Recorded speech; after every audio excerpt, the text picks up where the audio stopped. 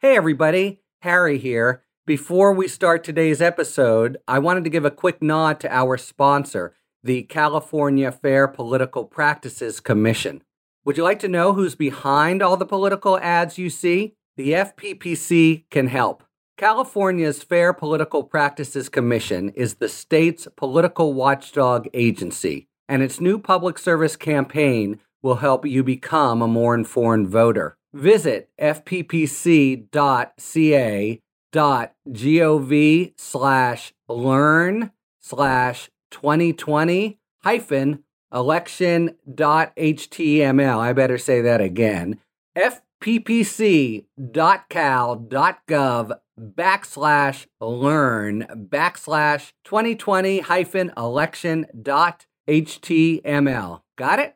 To find a one-stop page with the tools you can use to look for the money paying for campaigns and political advertising. You'll learn where and how to track the money going into campaigns, who's paying for the political advertising you see on television or social media, that you hear on the radio, or that you find in your mailbox. You have a right to know, and the FPPC is there to help.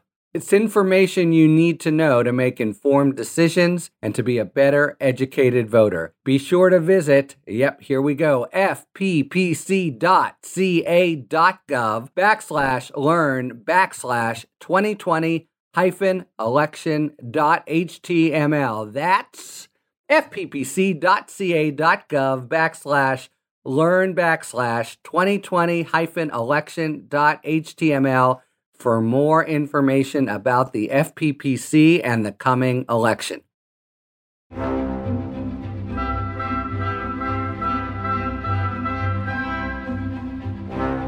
Welcome to Talking Feds, a roundtable that brings together prominent former federal officials and special guests for a dynamic discussion of the most important political and legal topics of the day. I'm Harry Littman. What would be the most memorable picture from another breathless week? One in which the news flashes arrived and shortly after gave way to the next bombshell, all like a fireworks display. Would it be President Trump in his Mussolini moment, strutting on the balcony following his return from Walter Reed, not quite able to suppress his labored breathing? Maybe Vice President Pence and Kamala Harris, 12 feet apart and separated by plexiglass panels during their debate? Or perhaps the mugshots of 13 lowlifes from Michigan, who helped plot to kidnap Governor Whitmer and put her on trial for treason. The president returned to the White House with good tidings for the country, that the virus is nothing to fear and easily cured with medicines that everyone will get for free and that leave you feeling 20 years younger. This at a time when there are 30 known cases of the virus in the White House alone, and the number of cases per day in the country as a whole has increased by more than 25% in the last few weeks. In his few days back, in addition to some tweets and call-in interviews to Fox News, Trump has announced that he will not participate in a virtual debate with Joe Biden next week, and that he is pulling the plug on negotiations for stimulus relief that his Fed chair and nearly all economic experts say we need acutely. Meanwhile, in the wake of his boorish performance in the first debate, Trump has slipped to double-digit deficits in the polls, amid signs that Mitch McConnell and the party faithful are beginning to plan for a period in exile. The ghost of Rod Rosenstein visited the country with the revelation that he had been the driving force in DOJ's insistence on a zero-tolerance policy of its arrest of migrant families, no matter how young the children, including nursing infants. Meanwhile, the present-day Department of Justice announced an amendment to its long-standing policy on interference in elections that seemed designed to dovetail with the president's strategy of hoping he's ahead on November 3rd and can then resist the counting of remaining ballots on the ground that they are fraudulent.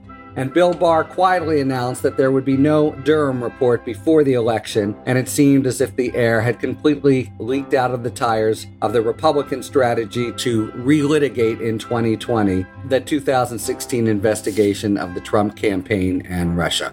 And finally, the week ended on the horrifying note of the news about the planned kidnap of Governor Whitmer, whom Trump proceeded to tweet, quote, "has done a terrible job." And all of this is not even to mention the first week of the Supreme Court term, the vice presidential debate, Biden's House divided Gettysburg speech, and much more. To make sense of another whirlwind week of developments as the country's pace leading into the election seems to accelerate, we have a fantastic set of prominent commentators. They are Laura Jarrett, the co-anchor of CNN's Early Start with Christine Romans. Previously, she was a correspondent based in Washington covering the Justice Department, and before that, a practicing lawyer in Chicago, Illinois. Welcome back to Talking Feds, Laura. Thanks so much, Harry. Always love doing this. Michael Steele, his first visit to Talking Feds, known to everyone of this podcast, nevertheless. He's a political commentator, attorney, and former chair of the RNC. He served as the 7th Lieutenant Governor of Maryland from 2003 to 2011. And for the last few years, he's been a regular columnist for online magazine The Root and a political analyst for MSNBC. Welcome, Mr. Chairman, to Talking Feds. It's great to be with you, Harry, for sure. And Steve Vladeck, an extremely good friend already to the show and my go-to colleague for discussing legal issues. Steve's the Charles Allen Wright Chair in federal courts at the University of Texas School of Law, and an active litigant in cases around the country, including this week in the Texas Supreme Court. He's also the co-host of the popular and excellent National Security Law podcast. Welcome back to Talking Fed, Steve. Thanks, Harry. All right, let's begin with the president's return to the White House. And I'd like to frame first a kind of general question. We have this president who often takes counterintuitive action, and the commentariat says, oh, he knows what he's doing, he's playing to the base, etc. But he's way behind in a race with weeks to go and dwindling opportunity to make up ground. Yet this week alone, he said he'd boycott the debate next week. He canceled stimulus negotiations, one of the few opportunities to make up any ground in a race in which he's distinctly behind. What is the story about here? Is he crazy like a fox, or is he actually being counterproductive in his conduct? I think what you're looking at is a bifurcated campaign. One is the campaign that Donald Trump wants to run, and the other is the campaign that his actual campaign is trying to run. And the reality of it is they are caught, both parties are caught in this vortex. The numbers every day are churning against the president. They're churning in a way that makes it harder and harder to overcome the inevitable outcome, which is the president will lose. And I'm not saying that as a fact. We don't know. Votes are just underway in many states and have been in place for a number of other states. Some 5 million Americans have already voted to this point this week. And there's still a lot more ground to cover. But the reality of it is, I think for a lot of voters, it doesn't matter at this point which campaign is run on the Trump side of the equation. The president right now, even as recently as this conversation, is talking about, oh, I'm going to have a physical exam on national television. Right, in front of everybody, like a worldwide wrestling event. Right, like we're actually going to believe this. And any doctor, quite honestly, who would participate in that is a quack. I'm sorry. This is the same people who don't want to tell us when the president had his last negative test because of, quote, HIPAA regulations, right? But are willing to put the president on national television for a physical exam. So, folks, understand what's happening here. I think a lot of Americans do. And so we'll see over the next 3 weeks how much of this gets baked in to move the numbers in favor of the president. I just don't see it happening. In fact, I think after the first debate, I think folks had kind of made up their minds with respect to where this was going. The numbers are now showing that. And I think if this stunt takes place with the doctors, no one critically can look at this and go, yeah, this guy should be president. The problem is that some of these stunts end up hurting other people. I agree with Michael that like so much of this we've seen this week has to be for show, right? The bravado to be climbing the South Portico and then get up there on the balcony and rip off the mask. So much of this we sort of dismiss as made for TV, reality TV moments.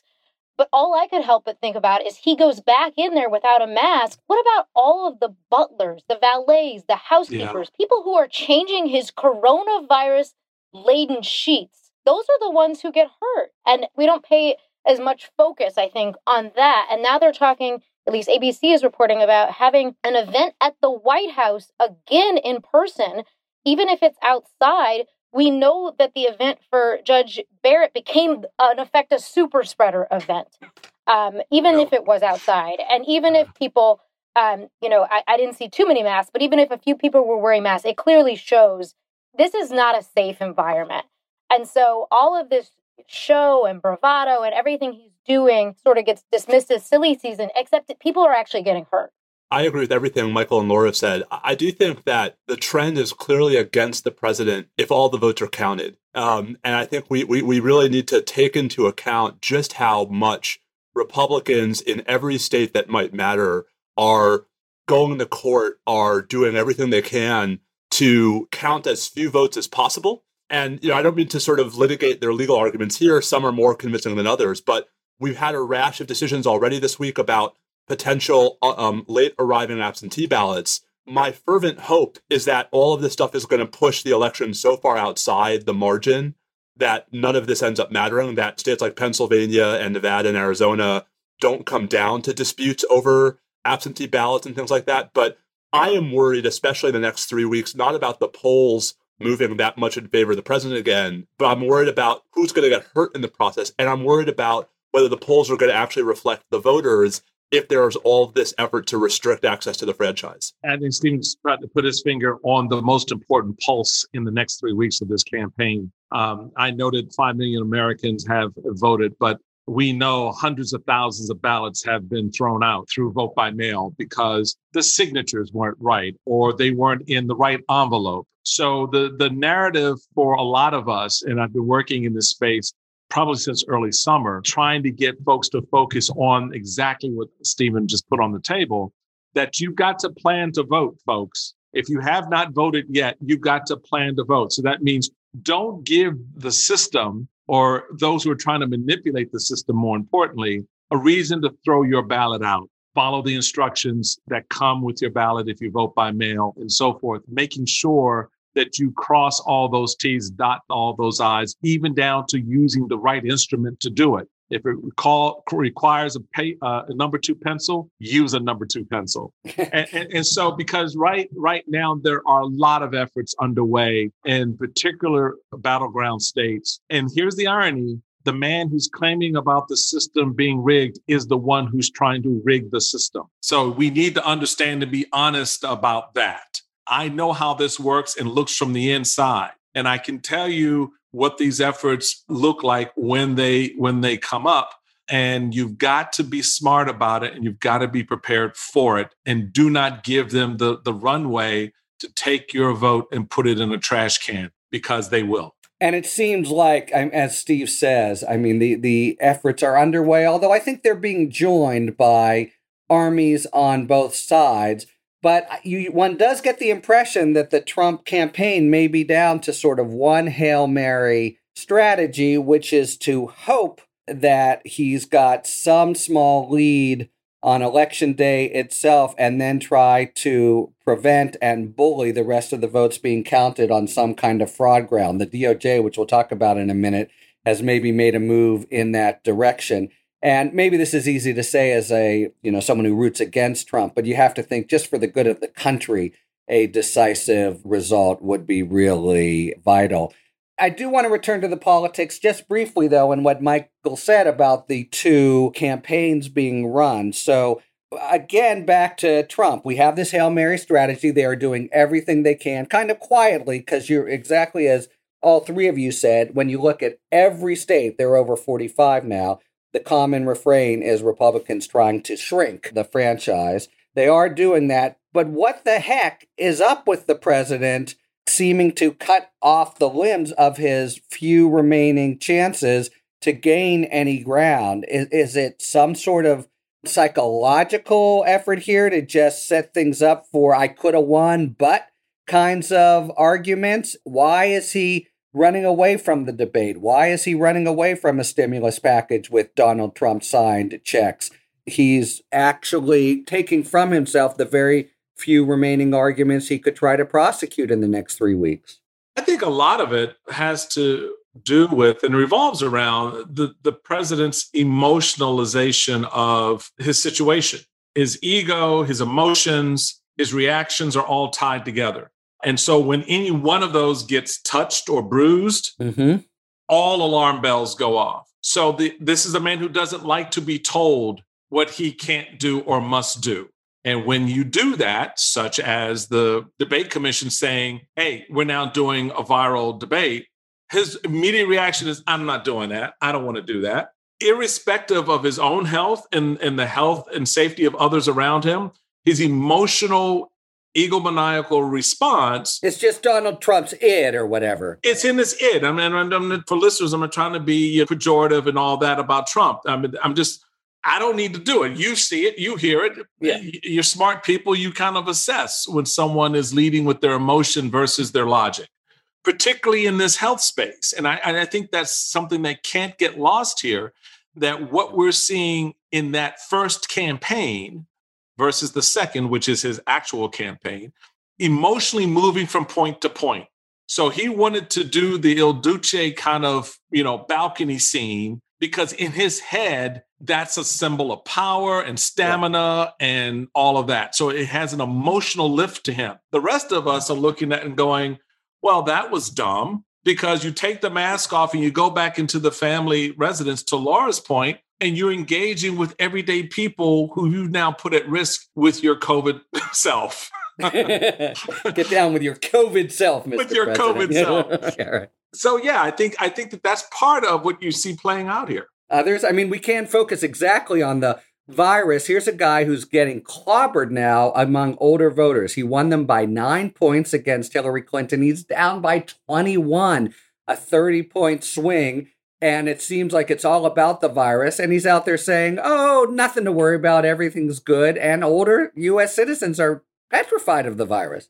Well, I would just add, I think part of the story also, Harry, is how few folks are undecided at this point. Yeah. Right. That to me is the biggest difference numerically between this election and 2016, which is even if something dramatic happened in the next 20 some odd days, whose minds aren't already made up? And, yes, there are millions and millions and millions of people who are going to vote for the president, no matter how irresponsibly he acts. The question is, are there folks who are still making up their mind where the next 3 weeks are going to matter? And my reading of the polls, which is, I'll confess, an amateur's reading of the polls, is that there are far fewer voters identifying themselves as undecided in this cycle, and therefore far less chance of a, Hillary email-like scandal or positive development that's really going to move the needle enough, between now and then. And so it may be that nothing that the Trump campaign or the Biden campaign does is actually going to matter.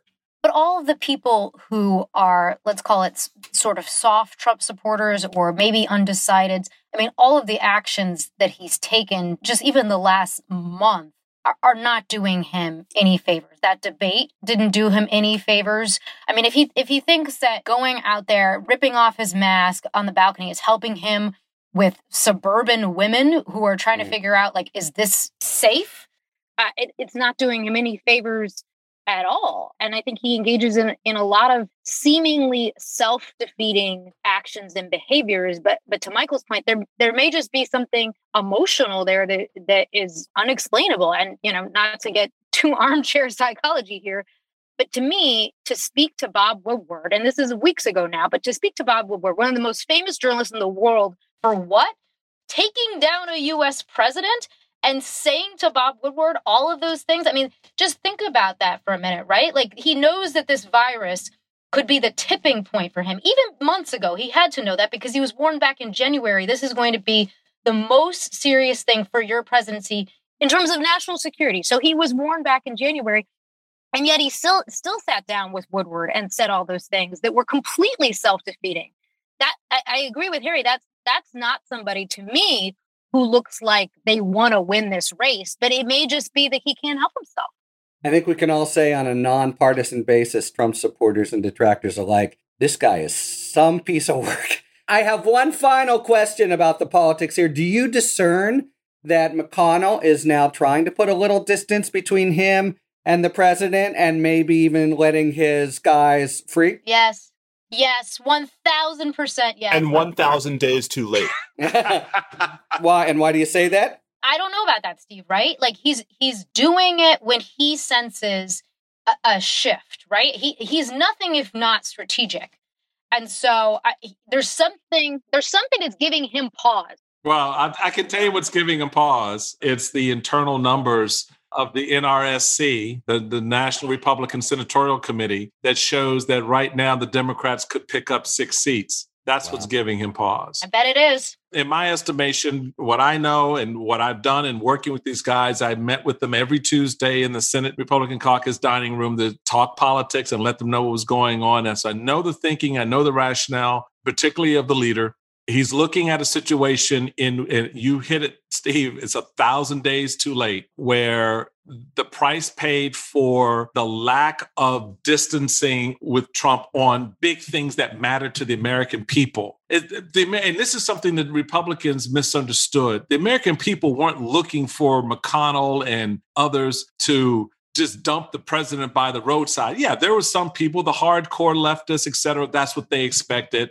And so forth. But what they were looking for, when the president refers to white nationalists as good, fine people on both sides, can you help a brother out and say that's not where we are, as a country? And so little examples like that, which turned out to be big moments, really started to add up for a lot of Americans. But Michael, I agree with all that. And of course, you've been in the room. I think the Senate Majority Leader probably saw this writing on the wall a month or two ago, right? And I think he looks at, for example, the South Carolina Senate race with paroxysm of rage. To Laura's point about why now, I think the answer is not some 11th hour attempt to try to hold on to the Senate. I actually think it's something entirely different, which is an 11th hour attempt to make absolutely sure they finish the Barrett confirmation before November 3rd. Oh, spell that out. I think McConnell has given up the Senate. I think he knows it's lost. I think he knows that if he waits until after November 3rd to vote on Barrett, he might lose Susan Collins, who will be a lame duck. He might lose Lisa Murkowski, who will be a very empowered, not lame duck. Mark Kelly would become the senator of Arizona by November 30th, I believe. Yeah. Yep. And so I don't think this is about McConnell trying to save his majority. I think this is about McConnell making sure Barrett gets through before he loses it. And why is that? I mean, why does he need to separate out in order to make sure? I see that as his goal, but how does it connect? Because I think he has plausible reason to worry that even though there's a lame duck session where Republicans will still have no fewer than 52 seats in the Senate, there may be at least 3 Republican senators who won't vote to confirm Amy Coney Barrett after the Republicans have been kicked out of both the White House and the Senate, who will be perfectly happy to do so before then. Steve's analysis is straight on, and I can't even add to it because that's exactly from what I'm hearing and the conversations that are sort of floating in quiet spaces now. And you've seen it even reported by Robert Costa in the Washington Post that senators are beginning to distance themselves. That's just the frontal view of this. That's the distraction story, because the background story is exactly what Steve just said. We're going to get Amy Coney Barrett done. We'll get her done by October 30th, and hands are washed, and the chips will fall where they may on the Senate. And see in 4 years. So you're not hearing whispers of, if we ram her through now as Trump wants, will we pay for it more? Yeah, that's like you get hit with something and, it leaves a bruise, and you get hit again. It's like, okay, on the same spot. It's like, I still have the bruise. I'm not going to change anything. So, yeah, doing this and the consequence is losing the Senate. Well, to Steve's point, it's already gone. So, hello, Got it. It's classic McConnell, salvaging victory from the jaws of defeat. That's it. That's so true. Well, and doing anything to get judges through by any means necessary. It's the whole reason Trump, in some ways, is there, right? Yep. Yes. He's put up with everything for the judges. Right. The people who you were surprised voted for him, when you ask them, they say, oh, yeah, he's a terrible person, but A, taxes, and B, judges. And it's distinctly possible that Amy Coney Barrett's going to be the last Republican judge confirmed to the federal judiciary for some time.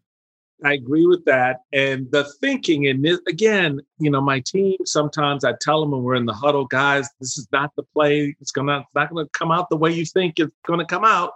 And the thinking is that we stack the bench with all these judges, these conservative judges, and I put conservative in quotation marks. Some of them shouldn't even be in a courtroom, let alone sitting on a bench. Mm-hmm. Okay, so let's be honest about that.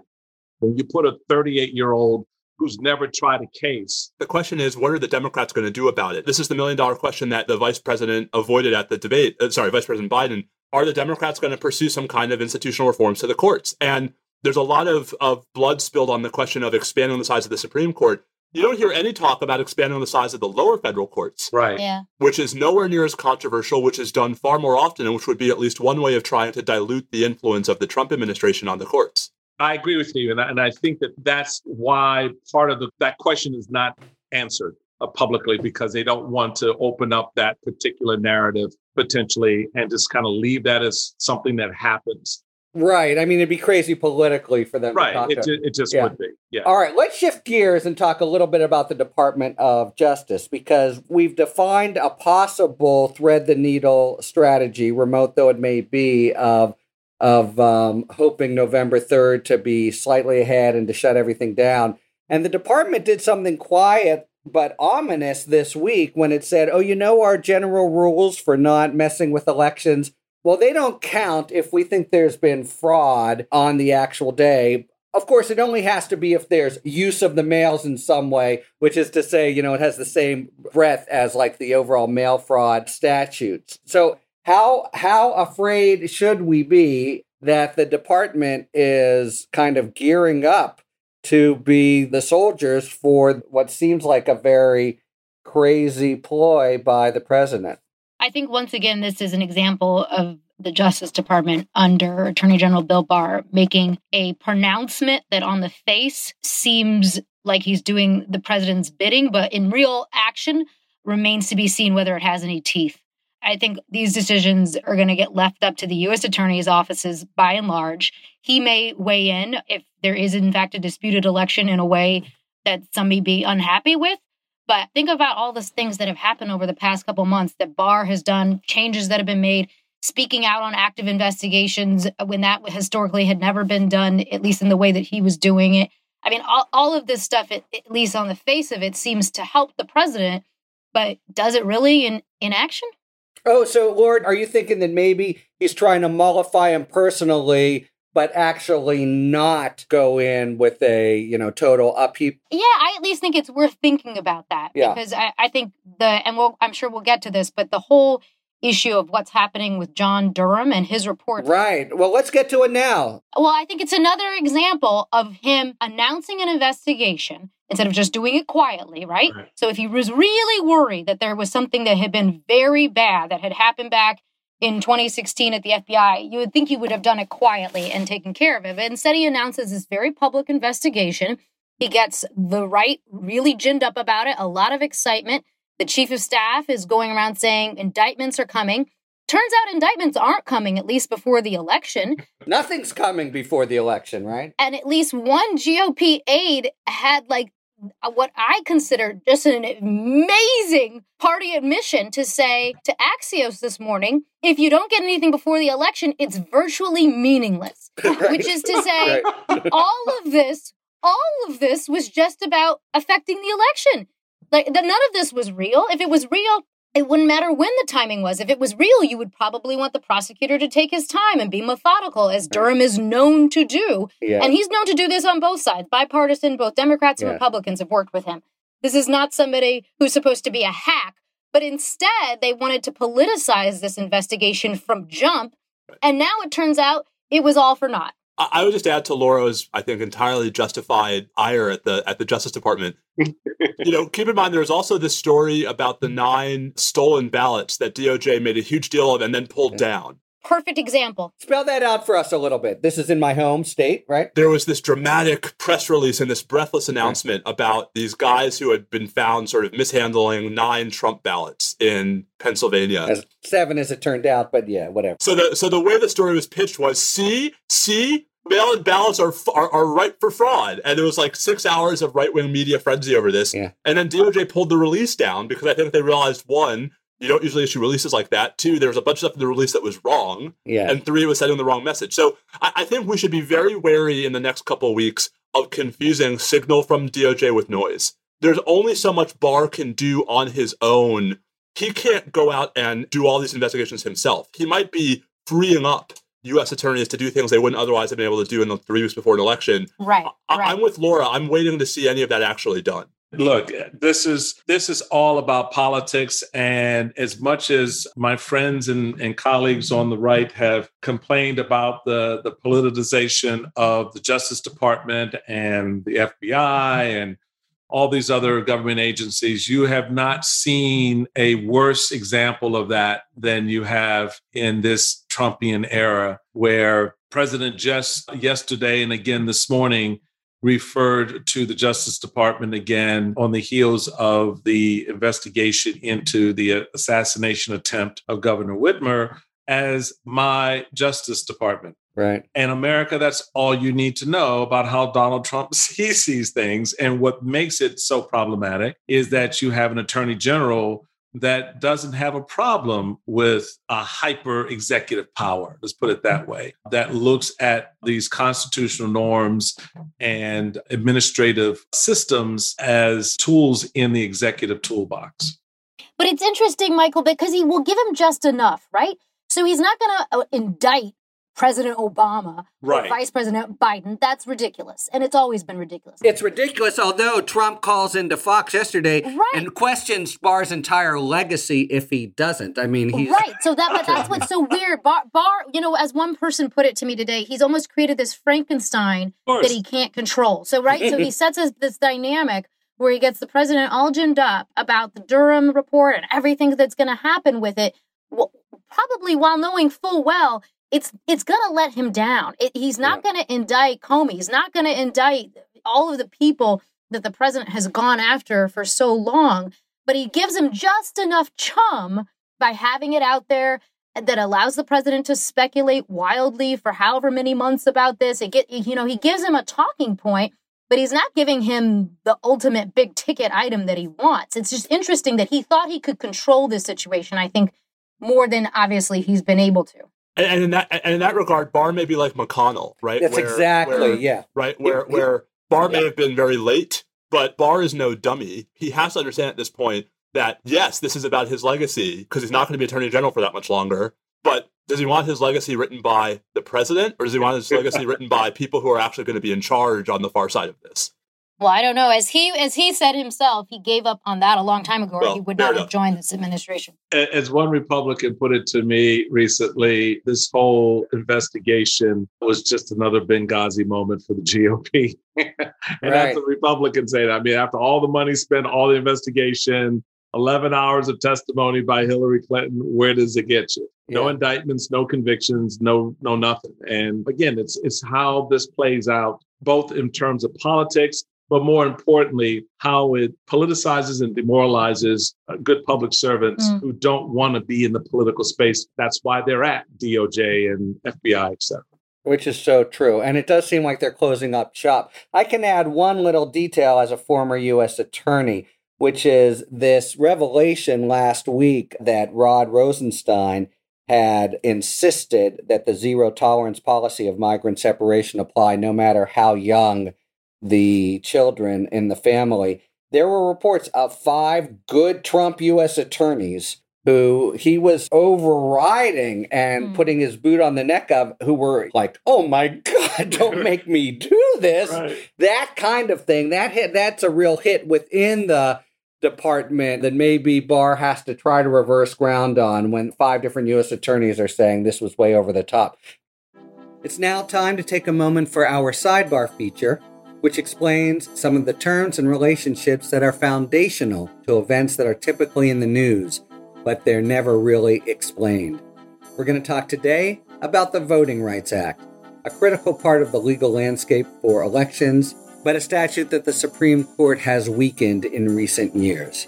And to explain it to us, we are happy to welcome Maggie Renzi. Renzi is an American film producer and actress. Her first film, Return of the Secaucus 7, in which Renzi was the star, unit manager, editor, and producer, won a Best Screenplay Award from the Los Angeles Film Critics Association.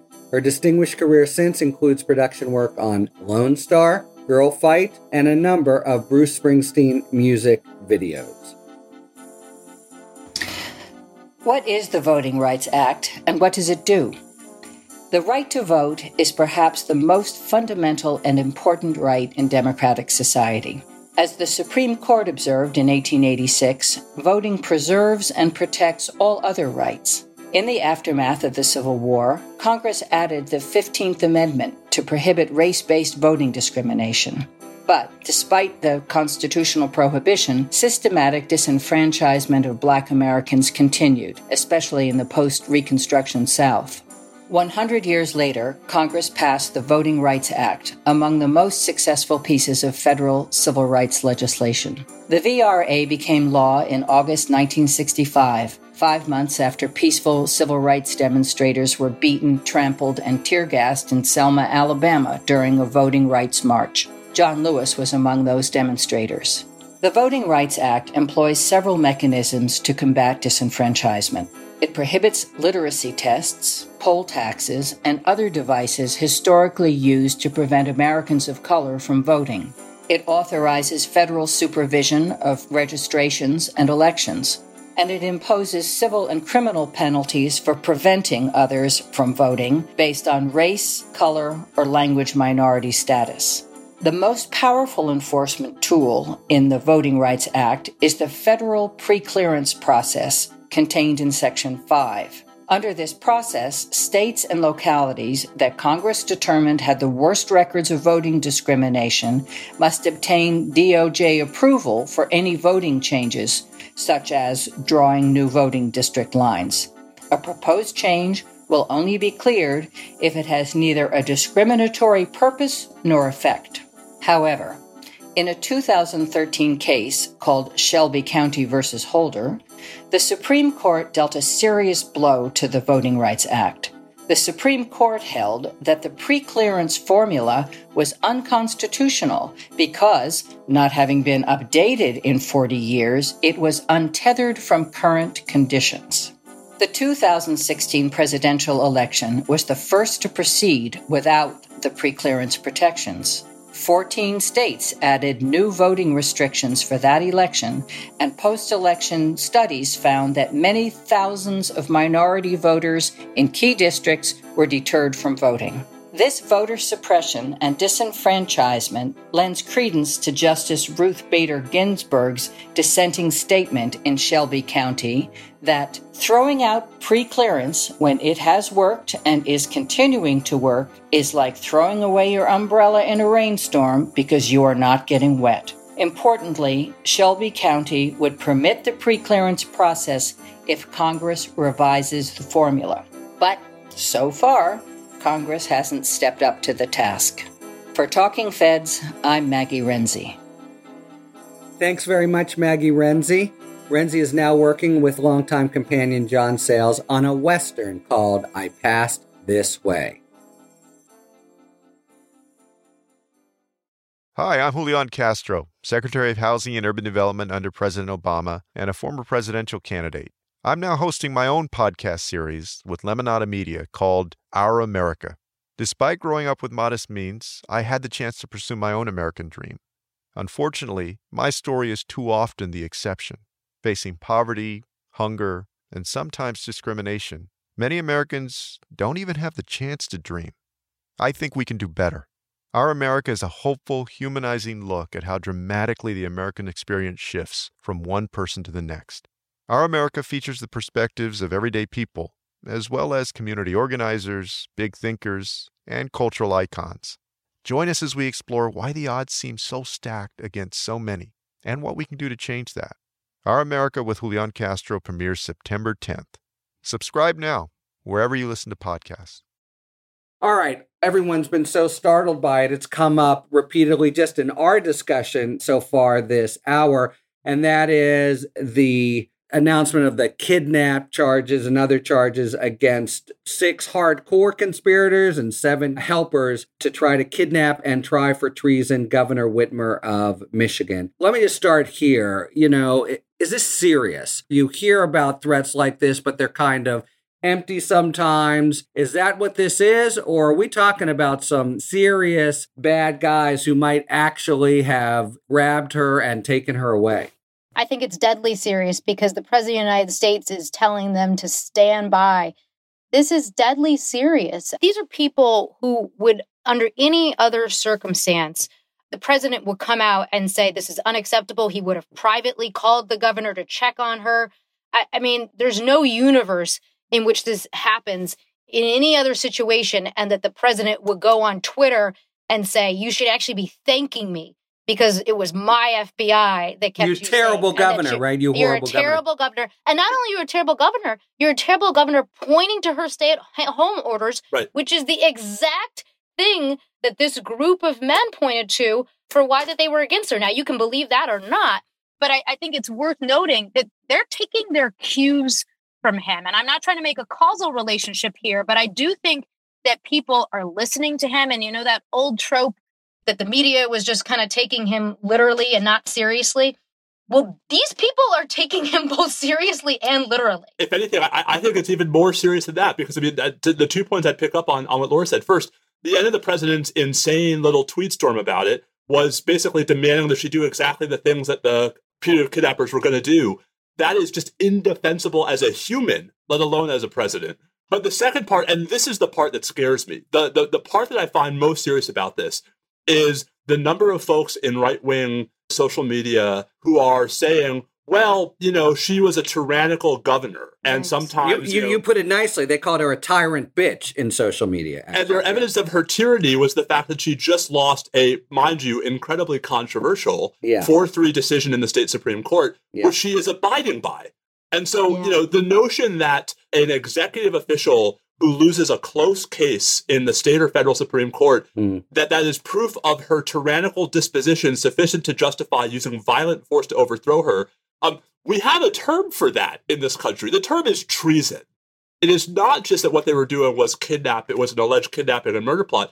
They were going to commit treason against the state of Michigan. And I have been like the world's strongest defender of not overusing the T word to describe Trump, to describe what Trump says happened to him. This was attempted treason against the state of Michigan. And there's a reason why that is one of our most infamous crimes. Both Laura and Steve have put this exactly where we need to see it and how we need to focus on it, because, you know, as a former elected official, I understand very well the dynamics and the complexities of the decision process, how at times it can rile up people in the state and certainly even people on supposedly on your side of the fence.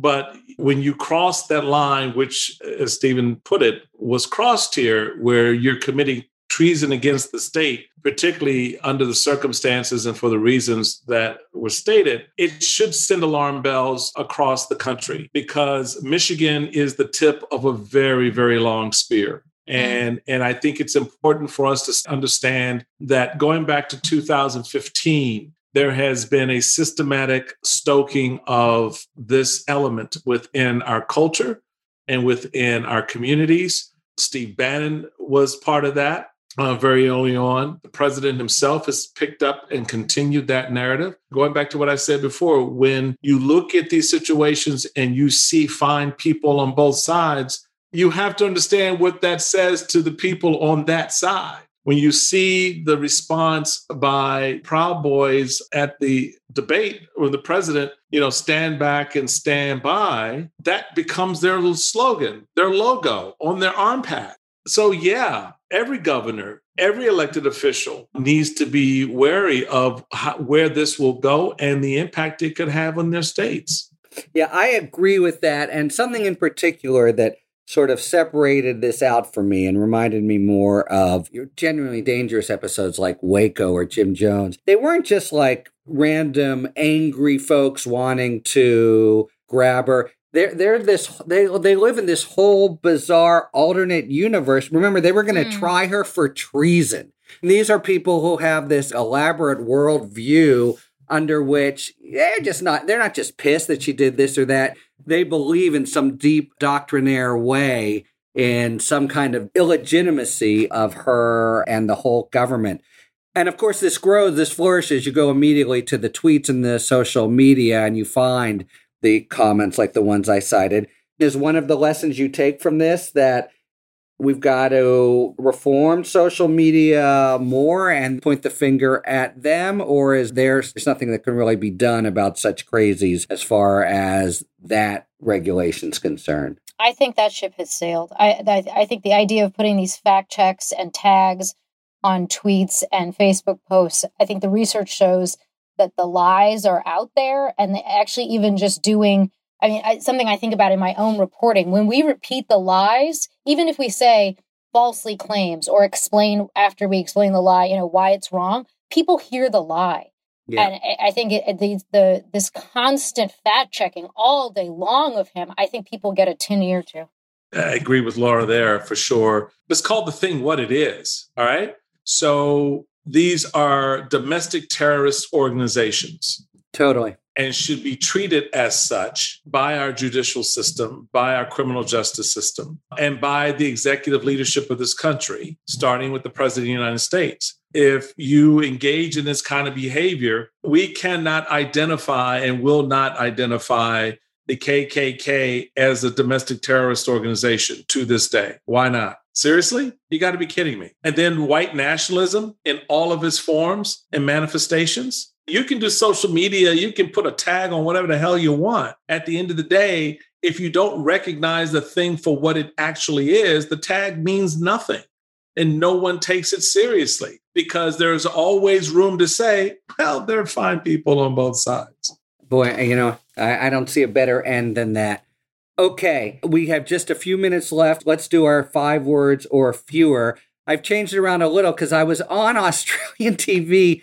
They said they would ask me a few questions from viewers, and I proceeded to field the most elaborate series of law school hypotheticals, and I just kept thinking, I wish Steve Vladek were here. I wish Steve Vladek were here about what could happen here and there. But we're going to take one of them from Miles from Australia and ask each of us to even a harder job, which is do it in 5 words or fewer. Miles asks, what if there is a tie in the Electoral College vote and then a tie in the House delegation's vote for president? There's our question fed in 5 words or fewer, and I think it has to be Steve who starts. Party like it's 1801. Okay. Can't do bad. All right. Anyone? Stay calm and drink. Gonna be a hot mess. Boy, I just feel so prosaic, but that I got to pick up on the 1801. Yeah. Party like it's 1801. Jefferson, Burr, Hamilton, Ray Dukes, ending with a fancy word. Thank you very much to Laura, Michael, and Steve, and thank you very much, listeners, for tuning in to Talking Feds. If you like what you've heard, please tell a friend to subscribe to us on Apple Podcasts or wherever they get their podcasts. And please take a moment to rate and review this podcast. You can follow us on Twitter at Talking Feds Pod to find out about future episodes and other Feds-related content. You can check us out on the web, talkingfeds.com, where we have full episode transcripts. And you can look to see our latest offerings on Patreon, where we post discussions about special topics exclusively for supporters. Submit your questions to questions@talkingfeds.com, whether it's for 5 words or fewer, or general questions about the inner workings of the legal system for our sidebar segments. Thanks for tuning in. And don't worry, as long as you need answers, the Feds will keep talking. Talking Feds is produced by Jennifer Bassett and Rebecca Lopatin. Our editor is Justin Wright. David Lieberman and Rosie Dawn Griffin are our contributing writers. Production assistance by Matt McArdle. Our consulting producer is Andrea Carla Michaels. Thanks very much to Maggie Renzi for explaining the Voting Rights Act. Our gratitude, as always, to the amazing Philip Glass, who graciously lets us use his music. Talking Feds is a production of Dolito LLC. I'm Harry Littman. See you next time.